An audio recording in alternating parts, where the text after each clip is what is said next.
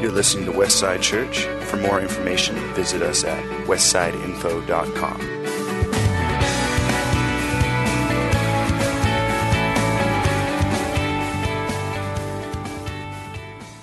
I'm so glad to see all of you here this morning. A very warm welcome to all of you who are our very first-time visitors at Westside. We sincerely thank you for being here.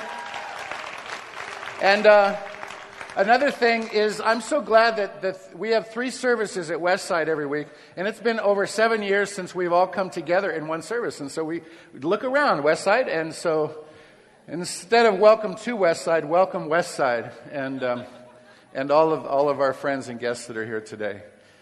My name is Steve. I have the privilege of leading the leadership team at Westside Church, and I have the privilege of preaching this morning and sharing the Word of God. And I just am glad that I have a shirt.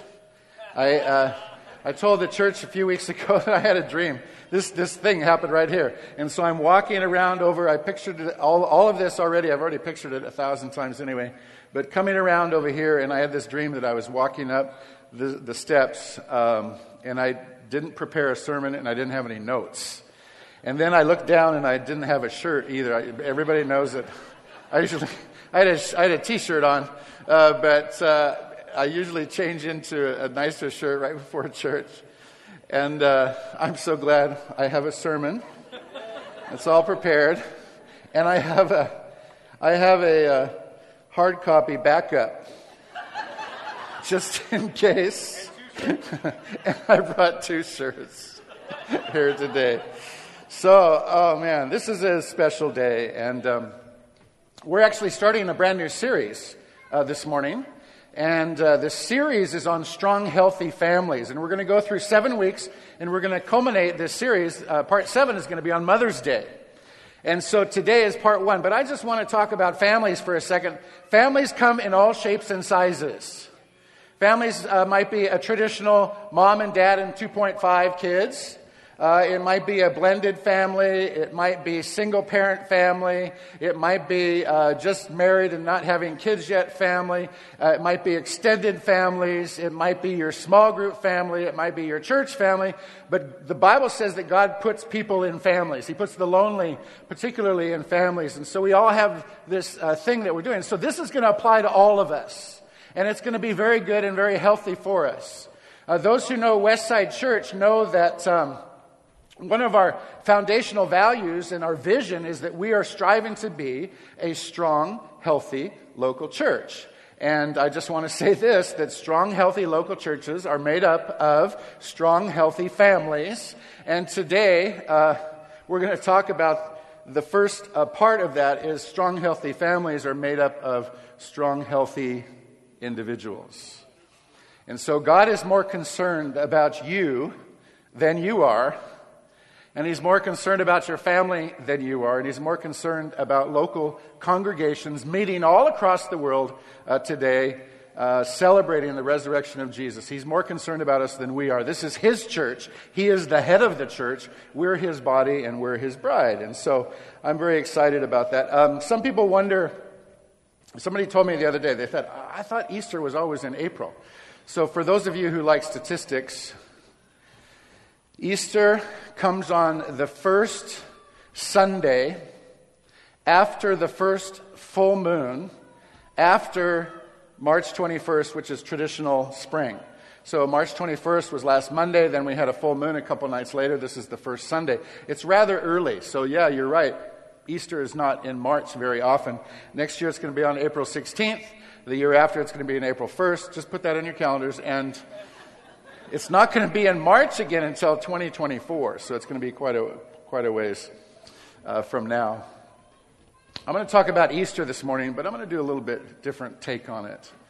So I'm going to read the scripture out of Matthew chapter 28, starting in verse 1. I'm reading out of the New Living Translation. Early on Sunday morning, as the new day was dawning, Mary Magdalene and the other Mary went out to visit the tomb.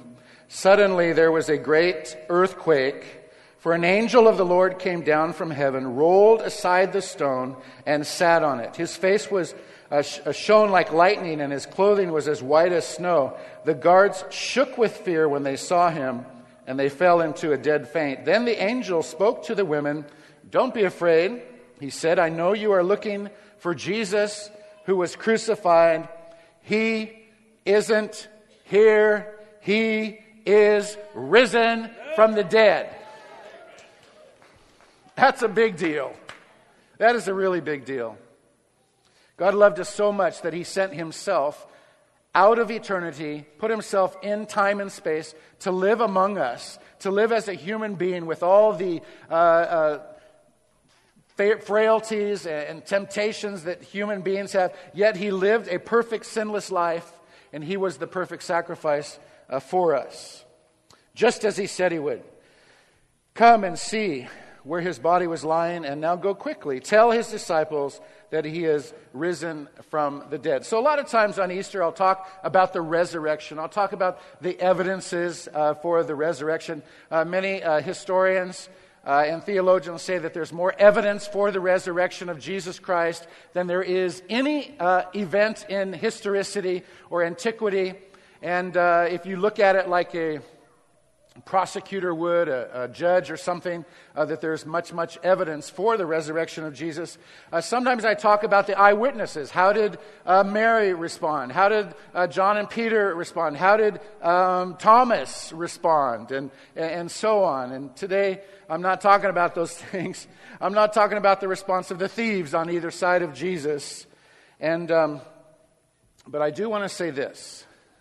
If you have questions about the authority of the Bible, how we can trust the Bible and believe the Bible. If you have questions about history, did Jesus really exist? Did he really rise from the dead? I want to tell you this. It is okay to ask questions. It's okay to ask questions. It's okay to ask honest questions. When you're searching and you really want to know the answer, it's a wonderful thing to explore this. Many of us have walked through, in our journey of faith, we've walked through those same questions, and we found the answers in Jesus Christ. But today, what I'm going to do is I'm going to attempt to answer the question, why did Jesus have to die? That's what I'm going to talk about this morning. Why did Jesus have to die? So our first question is, why did Jesus have to die? All right? And the first answer is because we were separated by sin.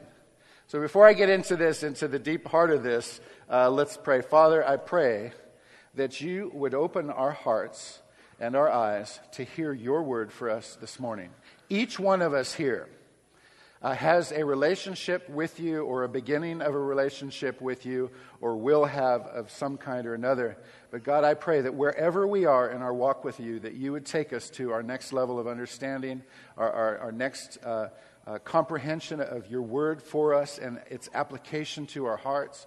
And God, your word says that the Holy Spirit will lead us into truth. So Holy Spirit, we invite you to come and open up our hearts today that we might hear individually and corporately from you.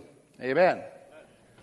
So the answer is we were separated by sin. In Isaiah chapter 59, the prophet says, "Listen, the Lord's arm is not too weak to save you, nor his ear too deaf to hear you call. It's your sins that have cut you off from God. Because of your sins, he has turned away and will not listen anymore."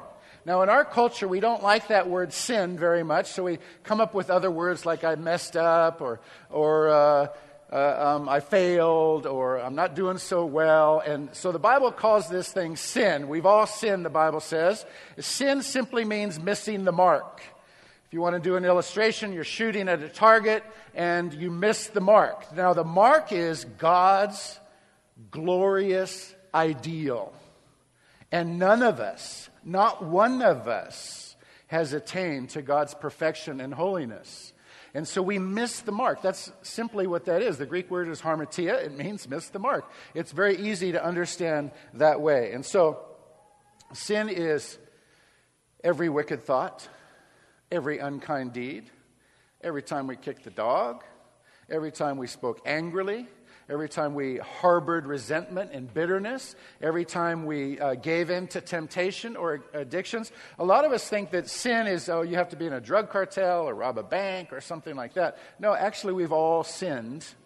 And here's a good way to tell if you've sinned. Have you violated your own conscience? Have you ever done something that you wish you hadn't have done, or said something that you wish you could pull those words back? And the second you say something, you just want to pull those words back. And it's like sending a text. Once it's out there, it is out there. I texted my wife recently, only it wasn't my wife. I thought I was texting her and it was texting somebody else. You can't take those things back. All right? That's what sin is. Sin is missing the mark. All right? And sin separates us from God. God is holy. He is perfection. And our sin causes that separation. Question number 2. Why did Jesus have to die? I have 4 questions today. They're all the same question. The answers are different. Number 2 answer, because we couldn't bridge the gap on our own. Ephesians 2, verses 8 and 9, the Bible says, "For by grace you have been saved through faith. And this is not your own doing. It is the gift of God, not a result of works, so that no one may boast." So just a moment on that. Grace is something that you get that you don't deserve. Someone once said grace, G-R-A-C-E, God's redemption at Christ's expense. So God bought us back. He purchased us back. And the payment was paid by Jesus, not by us. And so it's God's grace that is offered to us. Grace is getting something you don't deserve. And so we don't get into heaven by doing good deeds. We don't bridge that gap, so to speak. Sometimes we want to learn and become educated or understand philosophy or try to pay enough or do good enough. All the good deeds in your life won't get you 1 minute in heaven. We cannot bridge that gap on our own. It's insurmountable, this bridge between God and man. Question number 3. Why did Jesus have to die? Jesus died because he had to fulfill God's plan. This was God's plan from the beginning for Jesus to be the perfect sacrifice. It wasn't plan B.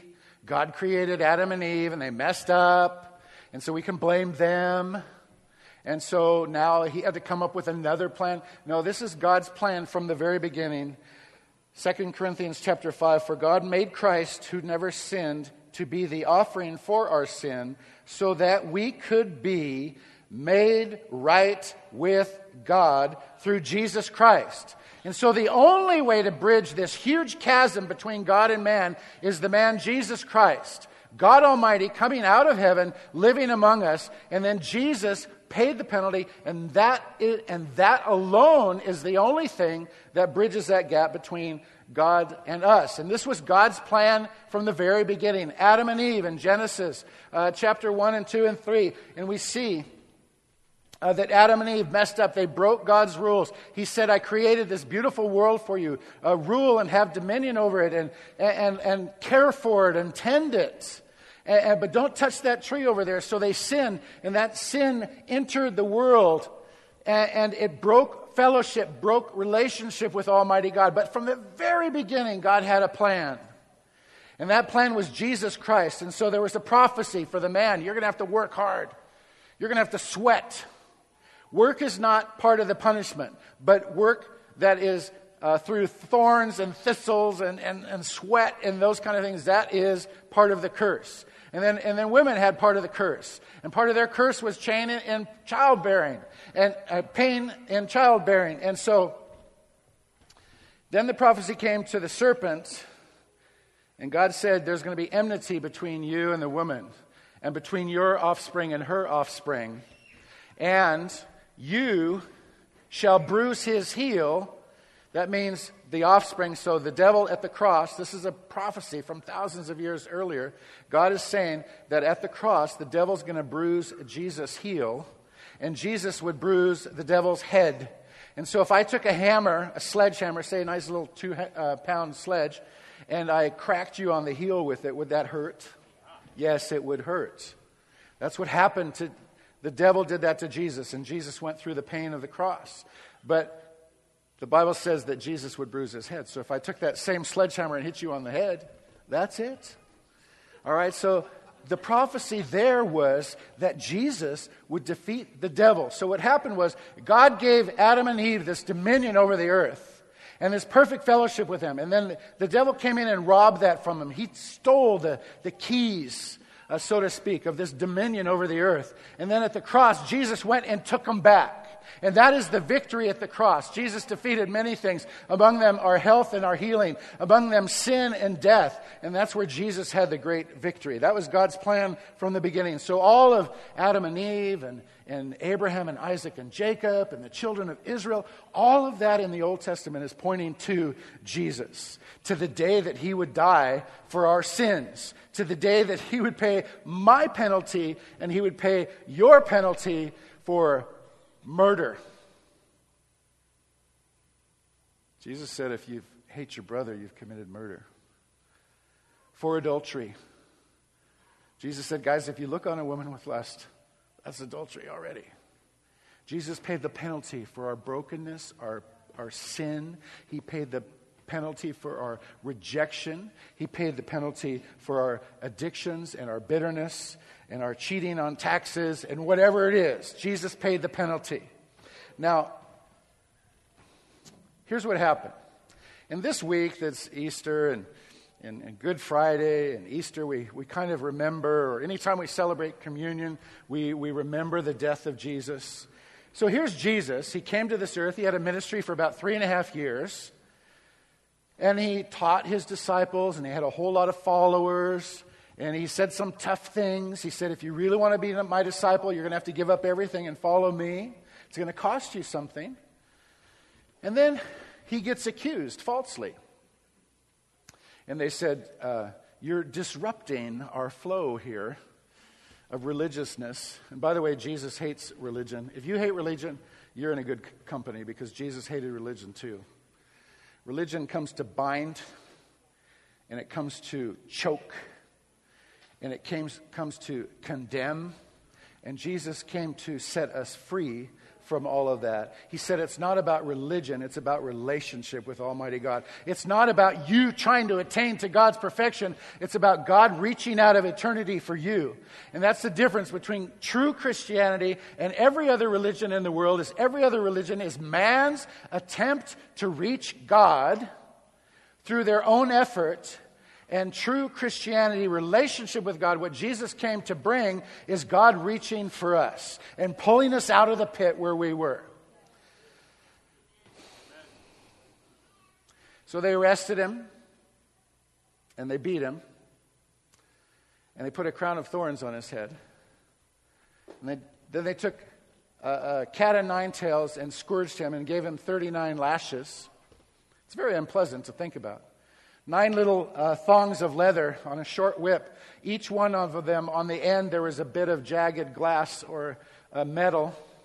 And so a skilled executioner could kill a man with 40 lashes. So they said 39, which was one short of killing them or executing them. So his back and his sides were literally turned into something horrible. Huge pain. Then they put a heavy cloak on him. And then they paraded him around from trial to trial all night long with no sleep in this huge agony. Then by the morning, the blood was starting to dry and congeal on his back, and they ripped the robe off again and put a big cross on him. And he's walking up to Calvary, and he stumbles under the weight. And it sort of crushes his chest, not breaking any bones, but causing huge chest and heart contusions to where later when they put the spear in his side, blood and water came out. And then they hang him up on the cross, which is the most horrific form of execution that's ever been conceived. In fact, they invented a word for the pain that you endure when you're being crucified. And that word is excruciating. It comes from the root word of the cross. What happens there? So Jesus endured this horrible physical pain. I don't know. I've never endured pain like that. I'm sure you haven't. Some of you have endured horrible pain. I've been pretty fortunate. But I remember when I was 13, I was on a scouting trip and I cut my thumb. And then a couple days later, when it was all pussy and infected, I had to come home as an 8th grader. And I got this here, and we go to the doctor. And the doctor kind of chews my mom out for not bringing me in sooner, because now he can't put any numbing on it. So he has to sew it up with nothing to dull the pain. As a 13-year-old, that was the worst I've ever experienced. Sweat dripping down and have your thumb sewed up when it's totally infected. And I've endured other things that are more painful than that, but that one is like people can relate to it for some reason. That was horrible. But most of you know that I was a foster child. I didn't know my dad, and my mom died when I was 5 years old, and a ward of the state, and passed around to a lot of foster homes. And as a young 5, 6, 7, 8-year-old, I remember oftentimes crying myself to sleep because I missed my mom. Couldn't figure out where she went. Couldn't figure out why she didn't want to be there anymore. But if you said, Steve, would you rather have a thumb cut, or would you rather be separated from your mother? What would your answer be? I said, I'd rather have 100 of these than that. So Jesus is on the cross, enduring this horrific pain physically. And then the Bible says that he who knew no sin became sin for us. Jesus, who was perfect and innocent, and it was totally unjust that he was up there suffering for you and for me. I don't know how God did. I wish I understood how God did this in the spiritual realm. But somehow, some way, God dispatched a legion of angels to go around the whole earth. I'm just giving a little license here. But Jesus became sin for us. I don't know how God did it. But so maybe angels went around and took everybody's sin, all my sin, all that stuff that you're even ashamed to admit to your closest friends, those thoughts, everything, and came and put it on Jesus. I don't know if you've ever felt guilty, but Jesus had all our guilt on him at once. And then they went back in time throughout history to every single person who ever lived, and then came back to the present and put that sin on Jesus. And then they went into the future and came and got my sin and your sin, went back and put that on Jesus. So the Bible says he who knew no sin became sin. Sin embodied. Your sin and my sin and everyone's sin. And then, because God is holy and he's just and he's perfection, he turns away from Jesus, who he had perfect fellowship with for all of eternity. And Jesus, what did he do? He cries out, my God, why have you forsaken me? So, if you went to Jesus and say, would you rather have that physical pain, or would you have rather be separated from the Father? That was way worse than his actual physical pain, and that was bad enough. But Jesus endured the physical, the mental anguish, the emotional separation because he loves you. And he cried out before God and before man. He said, it is finished. He did it. He did what God sent him to do. He was the ultimate sacrifice. He was the perfect sacrifice. And his disciples laid him in a grave, but that wasn't it. In 3 days, God raised him from the dead, just like he said he would. He accomplished the purpose for which he came, and God was true to his word and raised Jesus from the dead. So question number 4. Why did Jesus have to die so we can become right with God. Romans chapter 5, verse 1 and 2 says, "Therefore, since we have been made right in God's sight by faith."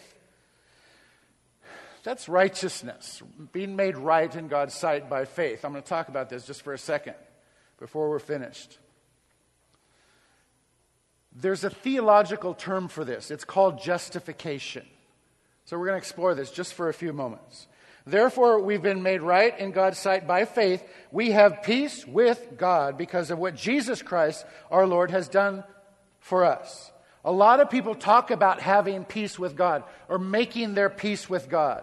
Let me tell you, you cannot make peace with God on your terms. You make peace with God on His terms. He's our creator. We're the created. On Forrest Gump, when Lieutenant Dan gets up there in the crow's nest, and Forrest Gump goes, "Well, I guess Lieutenant Dan made his peace with God that night." That is not how you make peace with God. You make peace with God by getting on your knees and saying, "I believe you. I believe that you are who you said you were.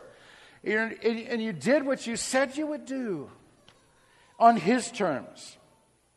Because of our faith, Christ has brought us into this place of undeserved privilege where we now stand, and we confidently and joyfully look forward to sharing God's glory.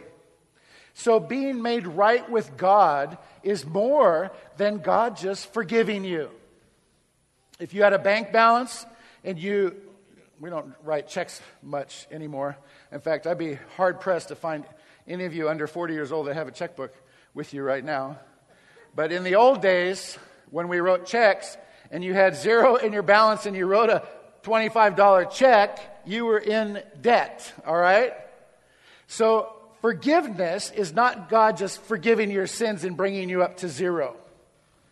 Being made right with God, being justified, is not only having your sins forgiven, but also Him putting you in a place where you are His child and you receive a full inheritance and you have all the rights and all the privileges that apply thereto of being a child of the King. That should thrill you. That's what justification is.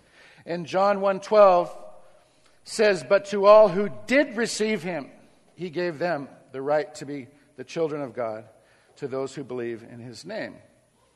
So being right in God's sight is being justified. Now, a couple of things about justification. First of all, justification, being made right in God's sight, is instantaneous. It's instantaneous. God declares you to be in right standing before His throne. That is amazing. It's instantaneous. Justification is when God takes a person who's dead in their trespasses and sins, and He says this, "I create within you the new life of Christ, and now I look upon you and I see you just as perfect as I see the Lord Jesus Christ." So when you confess your sins to Him and say, "Lord, I'm a sinner. Please save me. I believe Jesus died on the cross for us. I believe He rose from the dead. I want to follow Him. Please be Lord of my life." When you say that or something like that in your heart and you mean it, the Bible says you'll be saved. In Romans 10, if you confess with your mouth, you got to actually say it out loud too, to tell somebody. If you confess with your mouth that Jesus is Lord and believe in your heart that God raised Him from the dead, you'll be saved. So it's instantaneous. And justification is the act of God whereby He declares an ungodly person to be perfect while he or she is still ungodly. So justification is like a judicial act of God. It's like God is on the throne and He takes the gavel like a judge would and slams it on the whatever bench, and He says, "You are righteous." Now God said this to me before through His word, and He declares me righteous, and I go, "God, but I messed up yesterday." We know that messed up is lingo for sin. All right? I really messed up. And God says, "I see you as righteous. I have declared you righteous." In addition to pardoning sin, justification declares that all the claims of the law are satisfied in respect of the person justified. So the law is not relaxed. It's not set aside. It's you're declared righteous. And you're entitled to all those privileges. And you go, God, but I know I'm a sinner. And God says, I declare you righteous. This is if you've truly repented and asked Jesus to be your Lord. You want to be a Christian. You want to be a Christ follower. And you say, oh, I messed up. God says, I declared you righteous, but I don't feel right. I declared you righteous. I remember Terry and I were crossing the border into Canada, and we lived up there a couple years early on in our marriage, and our son was born there. So he's Canadian and American. He has dual citizenship. And so he could run for president, and he would be American, all right? But he's also a Canadian, and so we said, now, if he was to apply for a passport, would he, and the lady goes, he's Canadian. I said, yeah, but he's never lived there other than as a baby. He's Canadian. And this is me. This is like I am. I just don't believe it the first time. I say it like 3 or 4 times. Finally, she goes, he is Canadian. Like this. And Terry's going, will you shut up? Man. And we go before God and we say, I messed up. How could I be a Christian? How could I be righteous before you when I'm so wicked and I violate the things that I said I wouldn't do and I do them? And God says, because I don't see your heart, I see the blood of Jesus. This is an analogy which is actually beautiful if believers understand this. The blood that Jesus shed on the cross by faith is applied to us, and God says, I see you as perfect and as righteous, and I declare you that. And you cannot challenge that. I don't really recommend movies, but I recommend scenes in movies. So if you can figure that out, you could check this one out. But one of my favorite scenes in movies is in a movie called The Knight's Tale. And Sir William is a usurper. He pretends like he's nobility, and he's not. Everybody knows he's not. And so he wants to compete in these jousting events and things. And he's found out, and he's arrested, and he's put in the stocks, and people are throwing rotten tomatoes and lettuce at him. And he's suffering this because he pretended to be nobility, and he wasn't. But previously, he had been kind to the king's son. And so all of a sudden, through the crowd comes the king's son. And it says that Prince Edward says this to the guards. He says, release him. And there's murmuring in the crowd because they don't believe this. And Prince Edward turns to the crowd and says, he may appear to be of humble origins, but my personal historians have discovered that he is descendant from an ancient royal line. And there's more murmuring in the crowd because they know this is a bunch of bunk. And he says this is my word, and as such, it is beyond contestation. In other words, you can't contest it. You can't challenge it. It's the king's word. So then he turns to William and says, take a knee. By the power vested in me by my father, King Edward, and all the witnesses here, I dub thee Sir William. So we go before God, and he says, I declare you righteous, because by faith you trusted in me and my word, and you committed your life to me. You are saved. You are justified. But I don't feel it. He says, you are clean. But I messed up. I said, you are righteous. And as such, it's against all contestation. Aren't you glad you have somebody in your corner that believes in you? Aren't you glad that you didn't have to earn it? Because I never would have made it far at all. Aren't you glad and thankful that God Almighty reached out for you and for me? I'm so thankful. And I'm so thankful that he did it. He followed through. He finished it. It is finished. And he rose again on the third day. I am so, so grateful.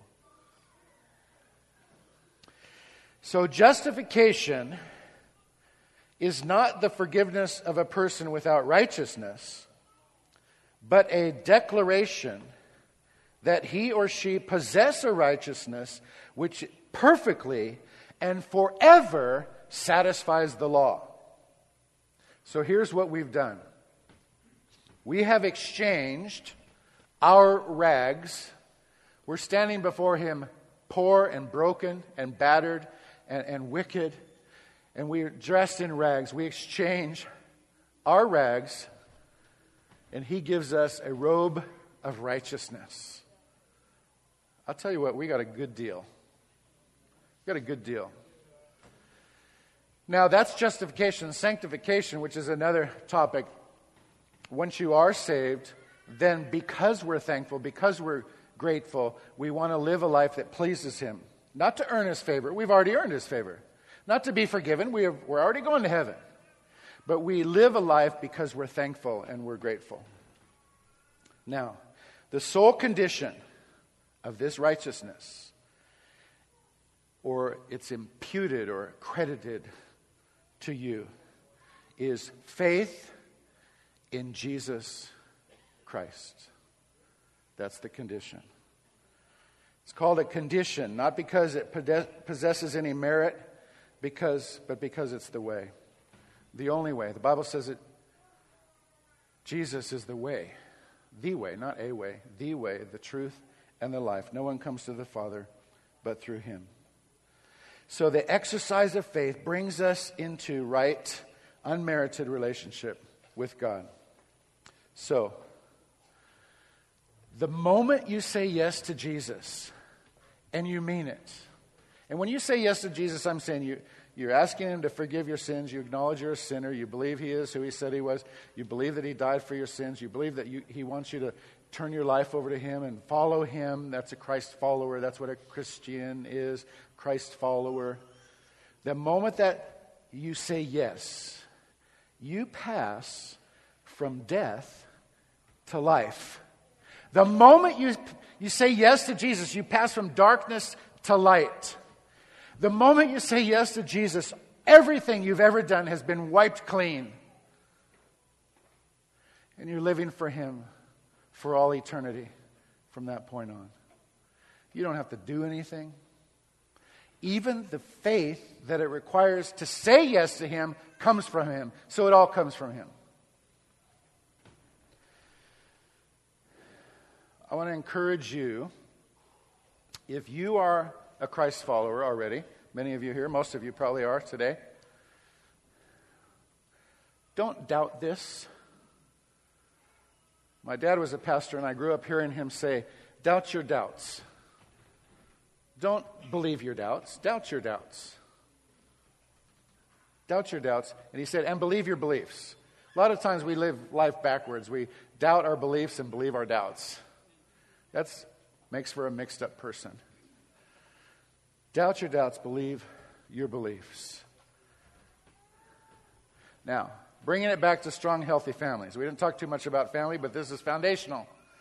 Strong, healthy families are made up of strong, healthy individuals. And to become a strong, healthy individual, it begins with a right relationship with your Creator. That's the beginning. If you want to reach all that God had destined for you, if you want to have your hopes and your dreams surpassed by anything you could plan, because God's hopes and dreams for you are much greater than you could, I encourage you to say yes to Jesus today. So if you already are a believer, put this down somehow in note form, attach it to your mirror in the morning, and preach this to yourself every day. Oh, I messed up yesterday. You are in right standing before Almighty God. I know, but I really messed up. Oh, you don't know what I thought. Yes, I do, because I'm you. You are in right standing with Almighty God. He declared you to be righteous. Preach the gospel to yourself every day.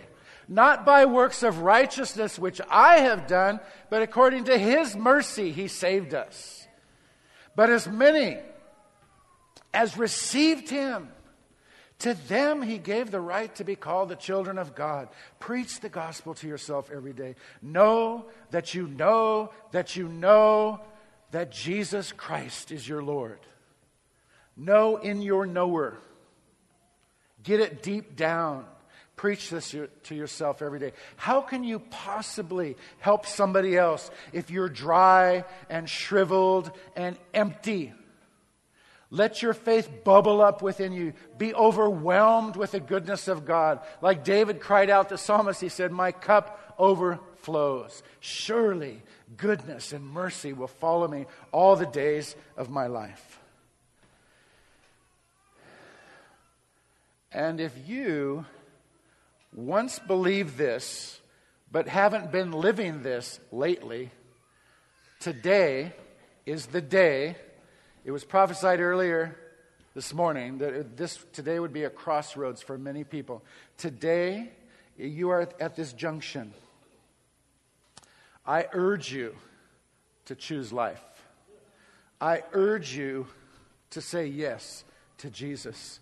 Jesus, I once loved you. I once served you. I once lived for you. Put me back on the right track. Please. Forgive me. I've gone my own way. I want to follow you. Right where you're seated, right now. And some of you may have asked questions all your life.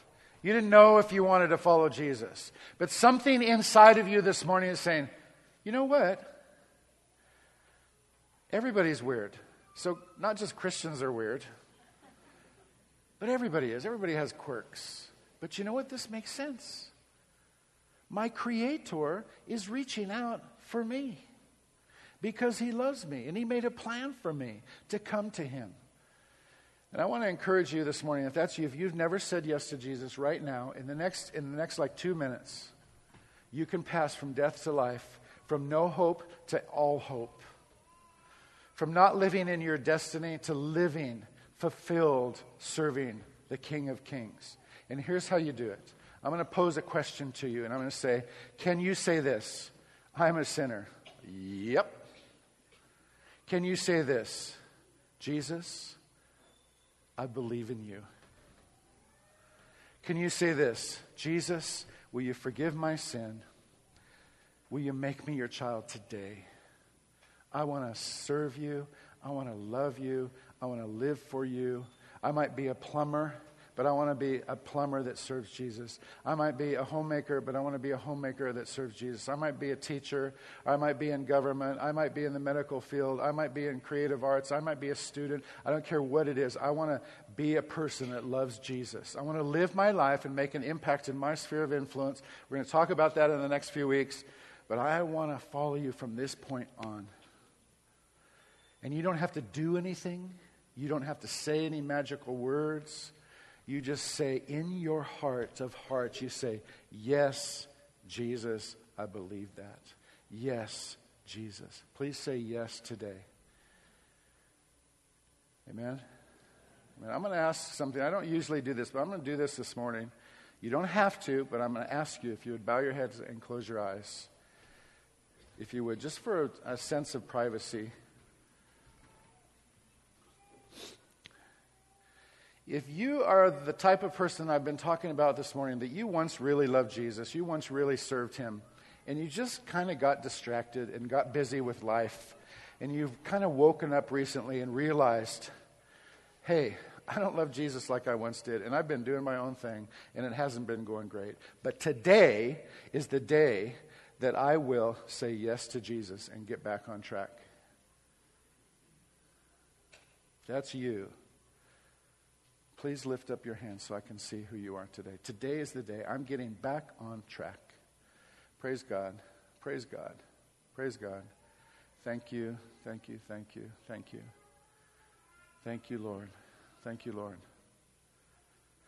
All right. You can put your hands down. If you're the type of person that I've been talking about, you don't really know if you've ever said yes to Jesus.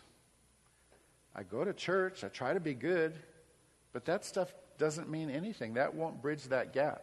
Only trusting in Jesus bridges that gap. Only believing in your heart that He is Lord, that God raised Him from the dead by saying yes to Jesus, will you pass from death to life?